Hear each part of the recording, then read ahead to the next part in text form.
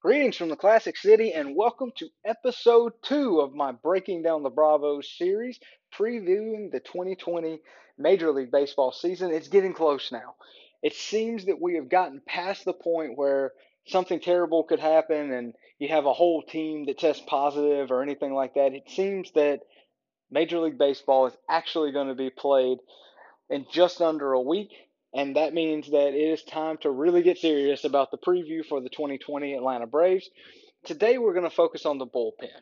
And if this is a part of the Braves roster that has gone through some major changes in the last year. It's gone from being probably the biggest weakness on the team at the beginning of the 2019 season to potentially, on paper, being the strongest aspect of this team headed into this sprint of a season that we are getting ready to start right now. We're going to take a quick break. We're going to come right back and we're going to talk about the bullpen.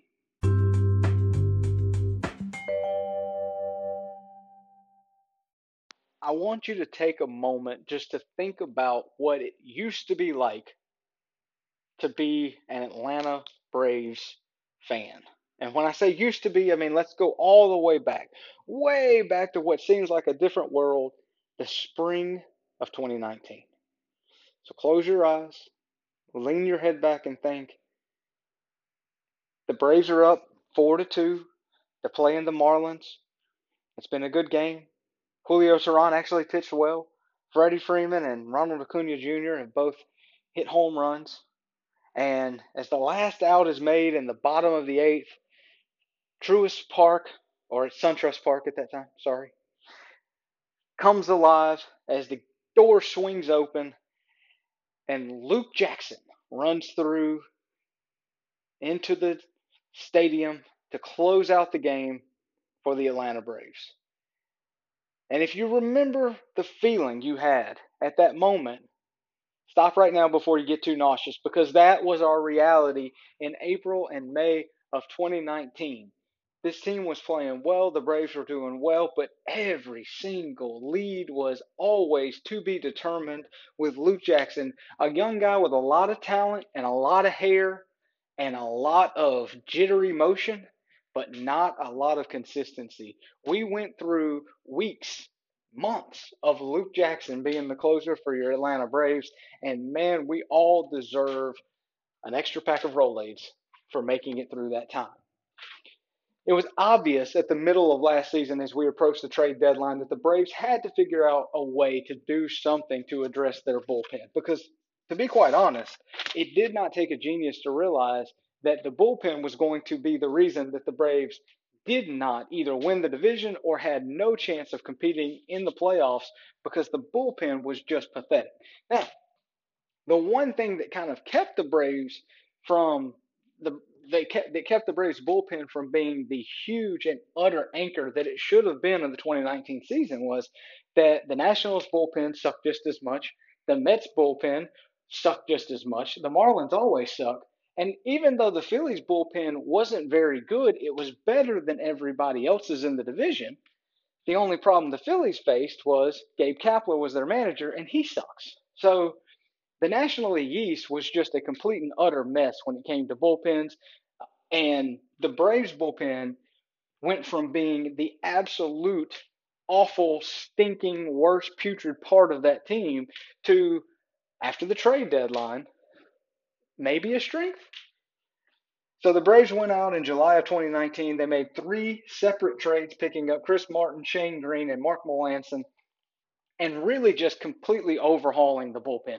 We still saw Luke Jackson. Obviously, we talked the other day about Sean Newcomb and the role that he played in the bullpen, and Mike Tomlin, who he would come out and do kind of the long relief situation, and he pitched really well. And even in the playoffs, Mike Tomlin, I thought, did a pretty good job. But the reality is, the Braves went out and got a lot of talent. Green was supposed to be the guy, but uh, he didn't really click when he first started coming from the Tigers and being dropped right into a pennant race. Didn't seem like he responded well, and it ended up being Melancon.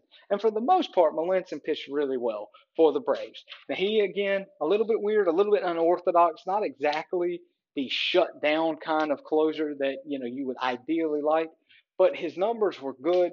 And overall, what you really had, at least in 2019, was he wasn't Luke Jackson, which was, without a doubt, the most positive quality of all of the guys that the Braves went out and got was they were not Luke Jackson. So as we come into this year, the Braves have gone out and done even more. So you make three trades, and I'll say, and this is not making excuses, and you can play the what if game in all sports as much as you ever want to. But the reality is the Chris Martin injury at the beginning of the 2019 division series against the Cardinals is going to be a big what if. It's not going to be a what if that most people really remember. But if that doesn't happen, and if you don't have to basically for the entirety of that season move uh, one of your best starting pitchers in Max Fried to the bullpen to try to fill that role, there's really no telling how that series could have potentially gone for the Braves. We know how it did go, but maybe things would have been a little bit different because the Braves did have it set up to where you had Chris Martin in the seventh, you had Shane Green in the eighth, you had Mark Melanson in the ninth, and that was a formula that by the end of the season felt really, really good for the 2019 Braves. So in the offseason, we have all these holes, right?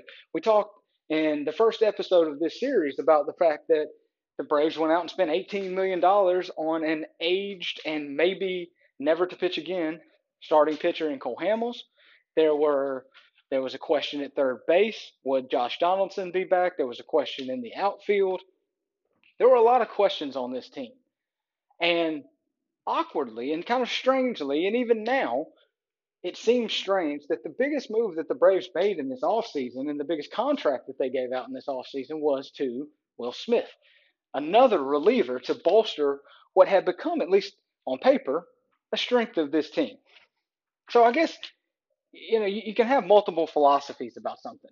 Back in the '90s, the Braves had great starting pitching. You had Maddox, you had Glavine, you had Smoltz, and with those three, it was weird that sometimes the Braves would go out and they would spend some money on a Denny Nagel or a Russ Ortiz or Mike Hampton. Lord knows we spent a lot of money per start on Mike Hampton.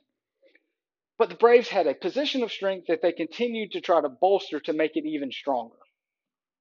I guess that's the philosophy that we could say that Alex Anthopoulos was trying to use by going out and spending the money he did on Will Smith, which the contract he signed, it wasn't hugely risky. It's not that it's an exorbitant amount of money for a reliever. He got Will Smith for a good deal. The question to me is that really, if you were going to have limited funds, as the Braves always claim to have limited funds, is that really where we should have spent the money?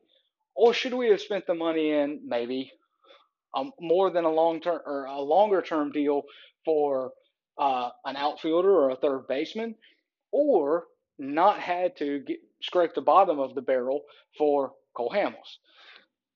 We'll never know the answer to that question, but it was strange to me. It's exciting to have a guy like Will Smith, who was coveted last year at the trade deadline.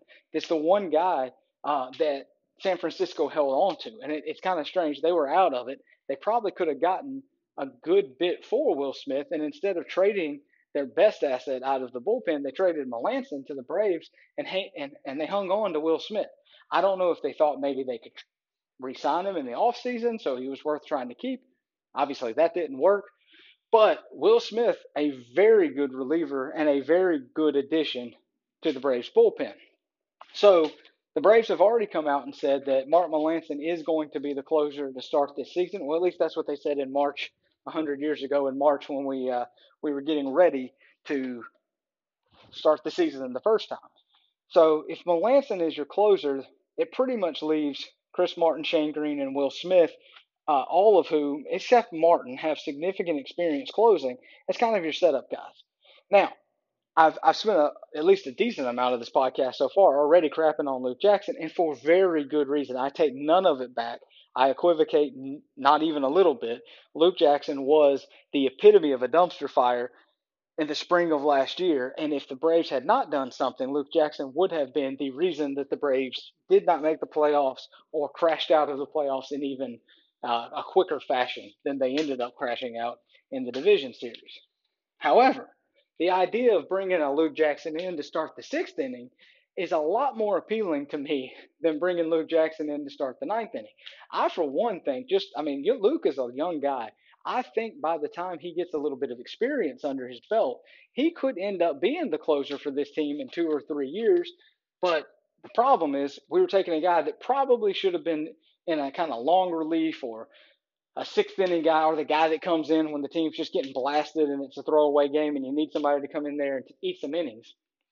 Instead of him having that role and getting some experience at the major league level doing those kind of things, he came in and almost immediately was shoved because everybody else sucked more than him, which is amazing to think about. He was shoved into the role of closer and he just did not perform well. He saved a few games. He also caused a few heart attacks in the greater Atlanta area. So Luke Jackson, I think, could be actually a pretty good contributor to this team in a role that is more suited for where he is in his career. Throw on top of that Josh Tomlin, who I mentioned earlier, who pitched very well last year, and the Braves are set up to have a very good bullpen in this season. So I also would like to mention that the Braves still have on their roster a Darren O'Day. Darren O'Day is a player that was talked about starting in the 2018 season when we traded for him mid-year at the All-Star break. He comes over. We knew he was injured, so he was not going to pitch. And then Darren O'Day never really showed up for the Braves until late in the 2019 season and never really did anything of significance for the 2019 team, which is really why we traded for him at the trade deadline in 2018. I say all that to say that, at least in my world, it was you started wondering, was Darren O'Day a real person? You have all of these trades that go, and a player to be named later. Well, did they just make up a name for a player that was going to be named later, and that name was Darren O'Day, and he wasn't actually a real person? We were just going to name him later. Well, it turns out Darren O'Day is a real person, and he may even actually pitch for the Braves in 2020. Now, we can't depend on that because he is a Darren O'Day. So we'll see if we see anything. As I said in the previous episode, Cole Hamels is my favorite to be the Darren O'Day Award winner for 2020, which is a guy that is on the team. We think we don't really see him. He doesn't really do anything. So he's my pick. Predictions later in the week, but I've already let that one out of the bag. The reality of the 2020 season, as we have talked about already a lot on the podcast, is the fact that this is going to be the complete opposite of any other baseball season we've ever seen. The grind of 162 games is what defines baseball. The old saying is you win 54, you lose 54. It's what you do with the other 54 that actually matters. And for baseball this year, that's just not going to be the case. You could see somebody go 50-10. Probably won't, but in this short of a sample size type of a season, you could see things play out. We don't really know what's going to happen. We don't know how teams will progress. If you have a bad week or two in this type of season, you're pretty much sunk. So I think what you're going to see, especially by the time August rolls around, or not August, sorry, September rolls around, and you're really looking at the last 3.5 to 4 weeks of the season there, you're going to see teams that are in the playoff hunt in the second week of September, and they're having to play games like it's the playoffs already. And so it's going to be strange because just about the time we get into the season, all of a sudden it's crunch time. And I think that's where the Braves bullpen could be a huge advantage for them. If they can figure out kind of where everybody's going to slot in. And I know I've already kind of said, okay, this is where they're going to start. But as we saw last year with the trade for Shane Green, sometimes it just doesn't click. And it's got nothing to do with talent. It's just the guy gets hot. He's in a good spot. And in a short season like this, we really don't have time to see, okay, Melanson does well as the closer, struggles a little bit. They put in Will Smith. Now he's going to be the closer. You really don't have time for a lot of that. You're going to need guys to come in. You're going to have to make decisions fairly quickly. And then you're going to need to have everybody know what their job is going to be on the team and then get ready for those crucial games that are going to come around very, very quickly in September. So I think what we're going to see is my guess, and this is just purely a guess based on absolutely nothing. I think Will Smith ends up being the closer for this team because I think he's the most talented guy out there. I think Melanson's going to be a great eighth inning guy. Shane Green, Chris Martin, Luke Jackson. The Braves bullpen is going to be very, very good. The question is, can the Braves starters get the bullpen to the sixth inning? where then you can play matchup and feel pretty good about getting yourself into that ninth inning, whether it's Smith, Melanson, Shane Green, whoever it is that's hot that you're going to use. Now, the one thing that I hope the Braves don't do, and in this short season, the bullpen should be, for all intents and purposes, snit proof. And when I say snit proof, you could also interject Freddie Gonzalez proof. You know, the Braves, the history of the more modern history of the Braves have shown that the manager just really does not understand or seem to be capable of managing the bullpen in any kind of way that makes any kind of sense. Now, removing the need to hit for the pitcher should, I repeat, should make this process a little bit simpler. How many times, just in National League Baseball, have we seen a pitcher who is pitching very well, but maybe, okay, maybe he gave up 2 runs in the first inning. It's now the bottom of the sixth. You're down 2-1, and you've got a runner in scoring position with 1 out, and here comes the pitcher. Well, it's not that the pitcher's not pitching well. He's settled in. He's pitching really well, but we've got to be aggressive and try to get that tying run in right now. So we're going to take out a guy that's pitching really well, and then we're going to go to our bullpen. You're not going to see that anymore with the advent of the DH in the National League this year, and I believe probably forever and ever, amen. Now it's going to be you take your starting pitcher out when you're ready to take your starting pitcher out, and the only thing that will make you go to your bullpen is a desire to get that starting pitcher out of the game, whether it be because he is not pitching well or there's a particular matchup you want to try to take advantage of. So you're not going to continually burn pitchers, starting pitchers, and then de facto burn relief pitchers in situations where you really would have rather left the starter in because of an offensive strategy that you have to implement in the middle innings of the game. That being said, you should be able to stack this bullpen up and fit everybody in where they're going to. And with the short season, it should not matter how often you run guys out there. You now, and I don't know, I can't say for sure. I don't feel like this has always been a thing, but with the fragility that managers handle pitchers now, both starters and relievers, you just don't see a relief pitcher pitching 3 times in 3 days. So let's say the Braves start their season in New York. Melanson pitches in the first 2 games. When that third game of the season comes around, you're probably not going to see Melanson pitch, no matter what the circumstances are. The advantage the Braves have in that situation is if Melanson, your closer, is not available on a certain day, well, you got Will Smith, you got Shane Green, you've got guys that have been there before and have done it before. So that depth should make it to where we never see Snit screw up royally and either leave somebody in too long or have to try to throw Luke Jackson out there to close the game when there's no reason on God's green earth that should happen. So hopefully Alex Anthopoulos has built a bullpen that was supposed to be great for the long haul and could even be better in the short term, but most importantly, that is snit proof.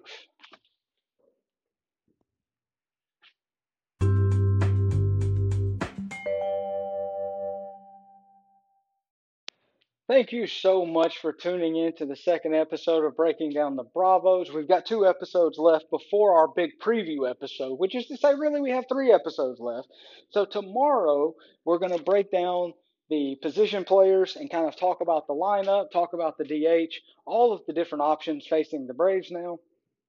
And then on Thursday, we're going to do what I believe will be the most entertaining of all of these podcasts. In the lead up to the season, the most entertaining, maybe the most controversial. We're going to talk about the manager.